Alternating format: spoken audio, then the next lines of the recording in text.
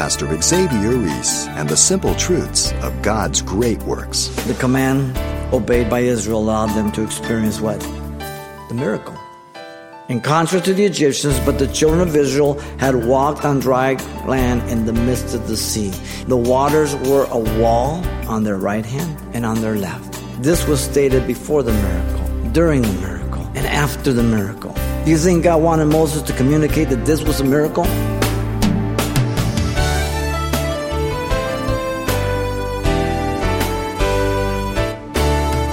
Welcome to Simple Truths, the daily half-hour study of God's Word with Xavier Reese, Senior Pastor of Calvary Chapel of Pasadena, California. Spurgeon told the story of an old saint who lay on her deathbed and declared that Jesus would never forsake her because he had promised so. Someone asked her, "But suppose that he did not keep his promise and you were to be lost? Then he would be the greater loser than I," she answered. "It is true I would lose my soul, but God would lose all his honor and glory if he were not true." Meaning God's motive for delivering us is not only his love for us, but also a desire to demonstrate his own glory and honor. And this simple truth we see illustrated with the Israelites and the parting of the Red Sea, where afterward it's written how the people feared the Lord and believed the Lord and his servant Moses. Let's listen now as Pastor Xavier concludes this simple truth study drawn from Exodus 14. The children of Israel have made their exodus from their bondage of slavery, and they are on the move. Three progressive movements are given to us here. They're real basic, but it allows us to see the mind, the intent of God, and what only he can do. First of all, we have the march of Israel to the Red Sea, verse 1 through 12. Secondly, we have the plan of God for Israel to cross the Dead Sea in verse 13 through 20. And then we have the crossing of Israel at the Red Sea in verse 14 through 31. Moses admonishes the people, "Do not be afraid, stand still and see the salvation of the Lord Yahweh, which he will accomplish for you today." Confident. Great leader. And then Moses gave the promise to the people. "For the Egyptians whom you see today, you shall see again no more forever." Great assurance. And Moses told them God would defend them. "The Lord Yahweh will fight for you, and you shall hold your peace." In other words, rest. You have to do nothing. God's going to do it. This is very hard for us to rest in the Lord, when he wants us to just sit and do nothing. Now, there's other times we have to move, and we'll see that. There's that. But right here it says you have to do nothing. But notice that the man of God, Moses, was also rebuked and instructed by God next in verse 15 through 17. In verse 15, Moses was strongly rebuked by crying out to Yahweh. Though there is no record of the crying to God, it is affirmed by God. Though Moses was pointing the people to God, he himself was not doing what he was supposed to be doing. Unless we want to blame God of being insensitive and wrong. Notice verse 15 at the end. Moses was supposed to be telling the children of Israel to go what? Forward. Whether he was hesitant or slow to respond, we're not told. But he wasn't doing what he was supposed to do. Now, Moses was to be the instrument of God's miracle of dividing the Red Sea. Verse 16 tells us. And that's all he is. Always remember that. That men are merely instruments of God. What happens doesn't happen because of them. It happens in spite of them. You understand? He was told to lift up the rod, stretch his hand over the sea, and divide it. The miracle is confirmed by two particulars. Don't miss them in verse 16 there at the end. The people would go on dry ground. The seafloor would be completely dry, not damp, not soggy, dry. The children of Israel will go through the midst of the sea, not some shallow area of reeds. You got to make a decision. Either God parted the sea and the children of Israel walked through it, or if you believe that it was just 3 feet deep in the sea of reeds, then the miracle is that he drowned the entire Egyptian army in 3 feet of water. Which way you want it? Notice the plan and strategy was articulated by God in verse 17 and 18 first by the plan of God. God would honor the self-will rebellion of the Egyptians once again. Yahweh would harden the heart of the Egyptians. They would follow the Hebrews here. Again, the word is shazag, the same word, to affirm, to strengthen, to honor their choice. The outcome would be that Yahweh would gain honor over Pharaoh and his army, his chariots and his horsemen. The Egyptians would understand who Yahweh was finally. They would know that he was the Lord Yahweh. This would be when he gains honor for himself over Pharaoh's chariots and his horsemen, being humbled and destroyed. That's not the way God would rather you come to know God or for him to be honored and glorified. He'd rather do it through your repentance. You understand? That you would humble yourself before him and realize who he is and to know that he wants good for you, not evil. Notice the strategy of God then is given in 19 through 20. The angel of God who went before the camp of Israel moved and went behind them, becoming a barrier shield between them and the Egyptians. This could be a Christophany, appearance of Christ before the incarnation. We have the phrase, the angel of the Lord, which is a Christophany. We're not sure. Notice the pillar of cloud went from before them and stood behind them as another barrier. The effect of the cloud between the camp of the Egyptians and the camp of Israel, notice, is given to us in verse 20.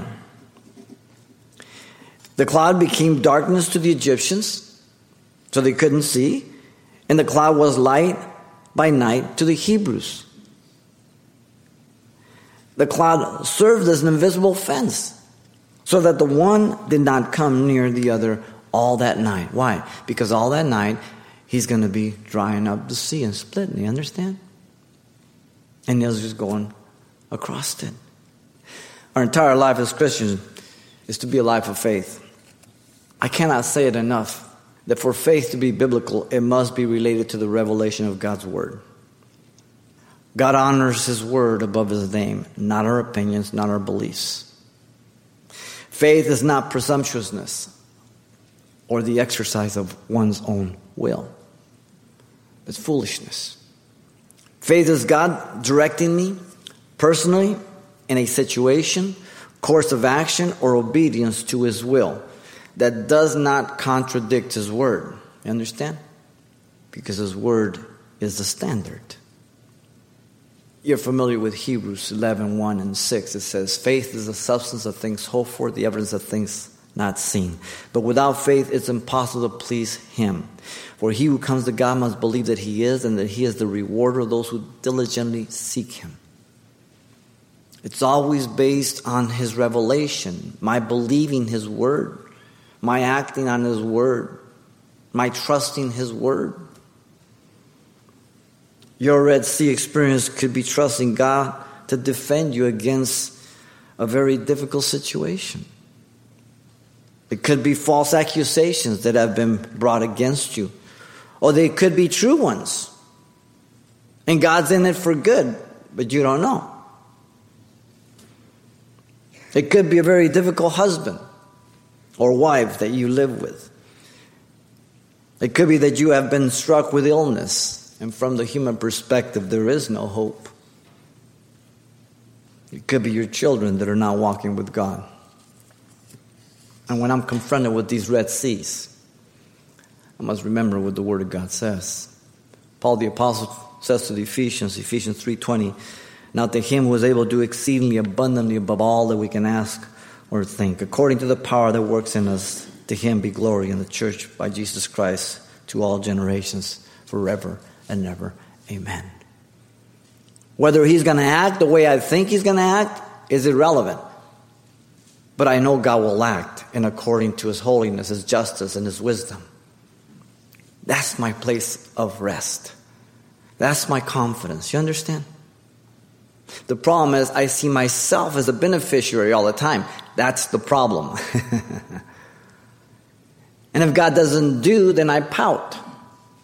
I can't believe it. I've done all this. I've served them for 10 years. I even prayed one night, all night. I can't believe it. As if God owes us something. The plans and ways of God are not in our control. They do not depend on our ability to understand them, and God may see a greater good in the long run than in my immediate deliverance, like Joseph and many times Paul's situations. Can you handle that? Are you mature enough for that? Isaiah 55, 8 and 9 says, as God speaks through Isaiah, for my thoughts are not your thoughts, nor are your ways my ways, says the Lord Yahweh. For as the heavens are higher than the earth, so are my ways higher than your ways, and my thoughts than your thoughts. Remember, Jeremiah was told by God to redeem the field at Anathoth. And he knew God spoke to him, then he started doubting. In Jeremiah 32:27, he says, behold, I am the Lord Yahweh, the God of all flesh. Is there anything too hard for me? It's a rhetorical question with only one answer. No. There's nothing too hard for God. Now, whether he's going to work the way I expect him to, or I think he should, that's irrelevant. It's not harder for God to heal your cold and to split the Red Sea. Whether he'll do it and wants to, that's up to him. It's all based on his perfect attributes, right? And so the plan of God for Israel to cross the Red Sea was to be an experience by faith. An experience by faith. According to what he said. That leads us to the crossing of Israel at the Red Sea, 21 through 31. Verse 21 through 25, the miracle of parting the Red Sea is given to us. In 21, the man Moses was a mere instrument of God. Again, we point that out, very important. Moses in faith stretched out his hand over the sea as he had done in the Nile to turn blood red in Exodus 7:19, for the hail to come down in Exodus 9:22. And the Lord caused the sea to go back, it says, by a strong east wind all that night. This was no normal wind.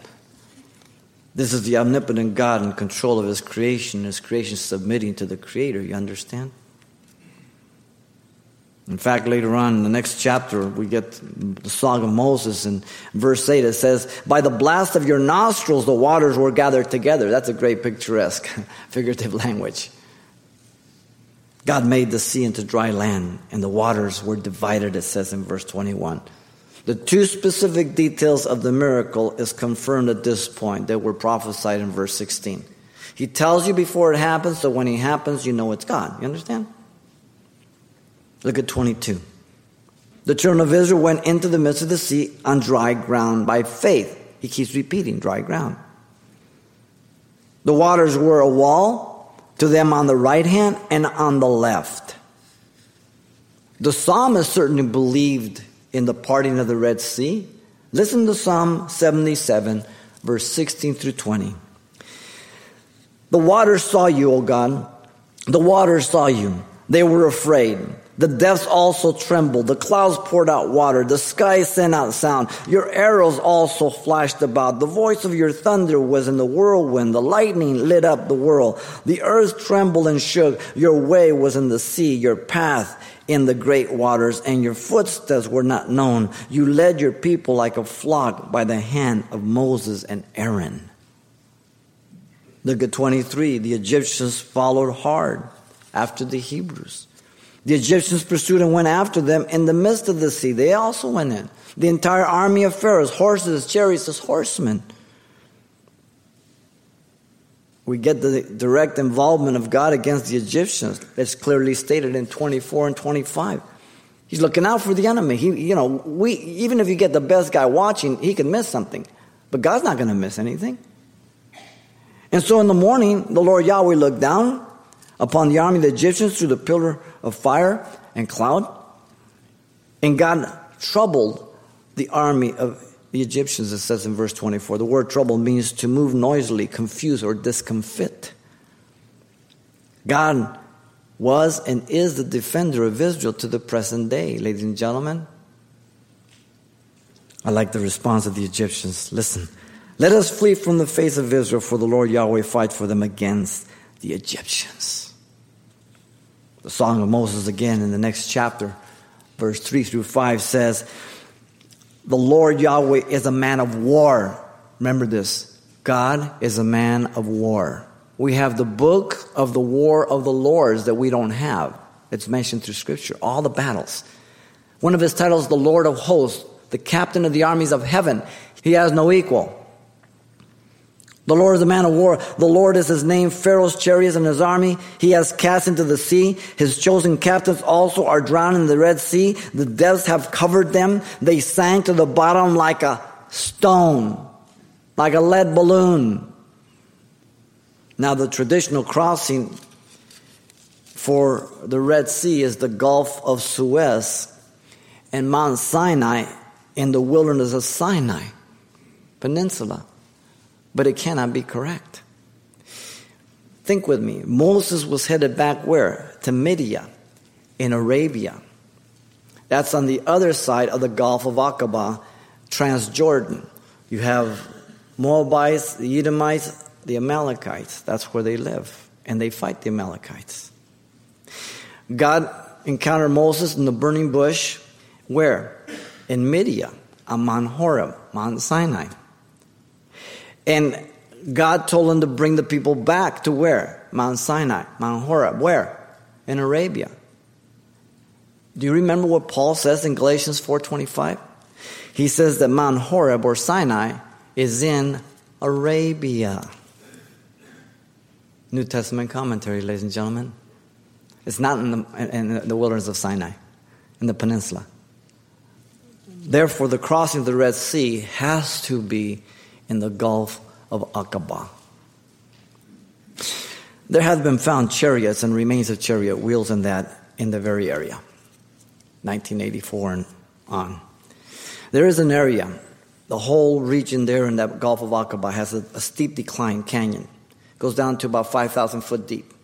But there is this area wide enough that just happens to have a 6-degree slope that goes down to 900 to 1,000 feet depth. And then an uphill the same. Could very well accommodate. If that's the place, certainly it's possible, but God doesn't need that. But I'm telling you, it's there. You understand? He's going to Midian. The journey begins in Exodus 12:17 out of Egypt. It finishes at Mount Horeb in chapter 19, verse 1 and 2. Mount Horeb is in Midian, Saudi Arabia, west of the Gulf of Aqaba. That's where it is. Now notice verse 26 to 31.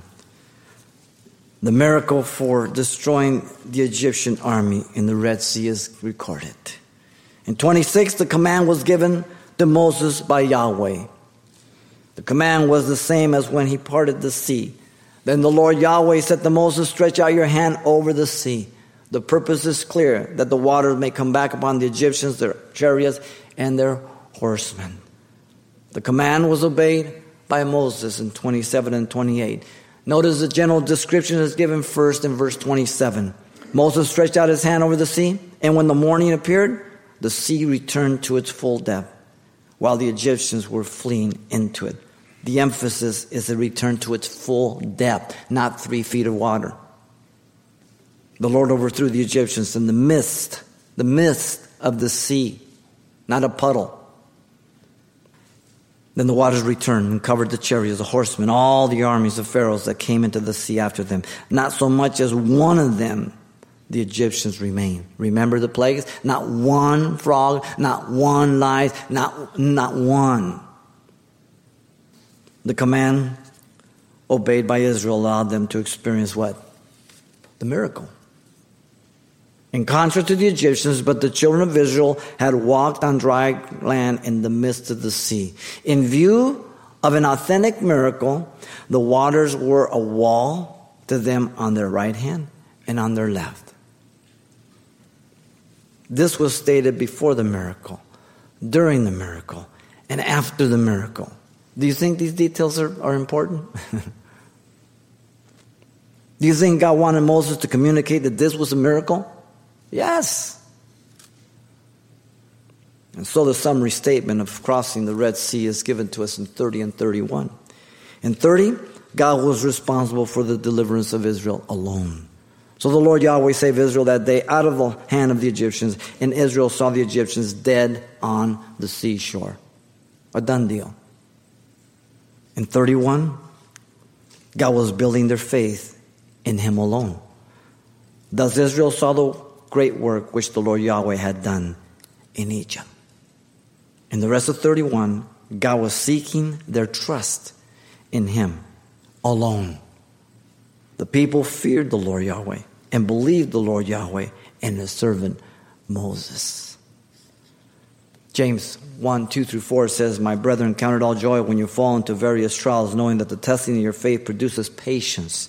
But let patience have her perfect work, that you may be perfect and complete, lacking nothing." The great benefit of walking by faith and obeying God is that each of us as individuals will know that He is the one who's moved and acted. No one else. I need to know that. You will not be able to give the glory to your pastor then. You will not be able to give your glory to yourself. You will simply give all the glory to God for whatever He has done for you, because you were there. You saw God turn a bad situation for good. You saw God change the hearts of your husband, your wife, your children.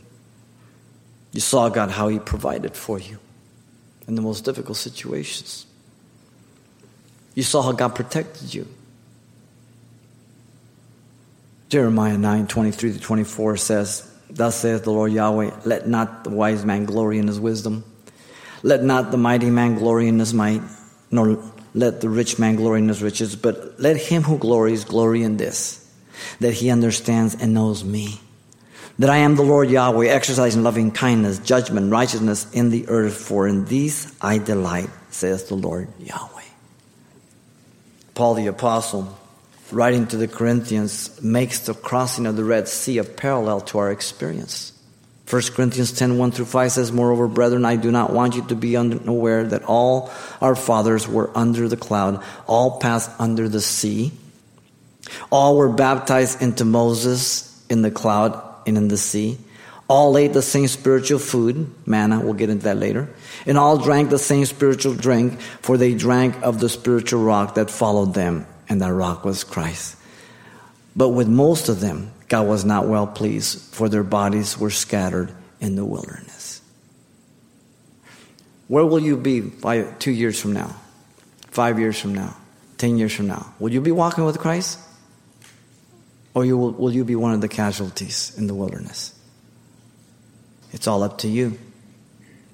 Whether your faith is really upon Christ or upon the benefits of Christ. Whether you're trusting, looking to Him, or you're looking to yourself. And so, the crossing of the Red Sea has been laid out for us in these 3 progressive movements. Great lessons for us.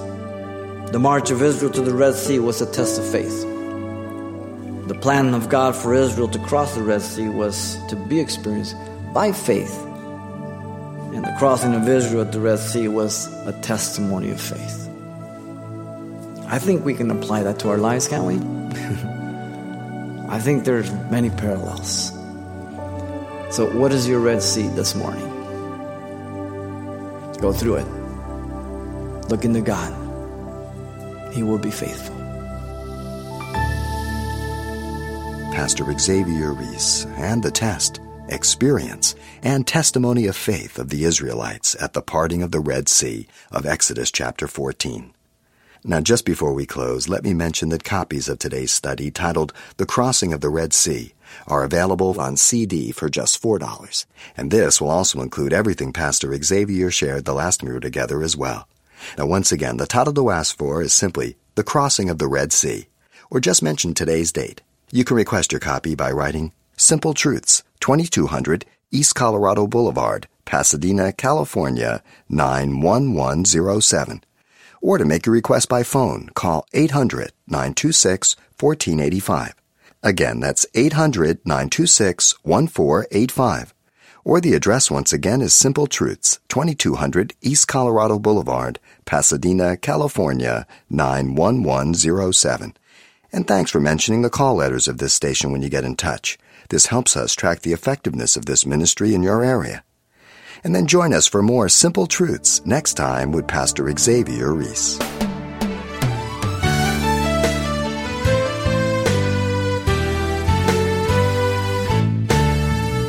Simple Truths with Pastor Xavier Reese, a daily half-hour broadcast, is a radio ministry of Calvary Chapel of Pasadena, California.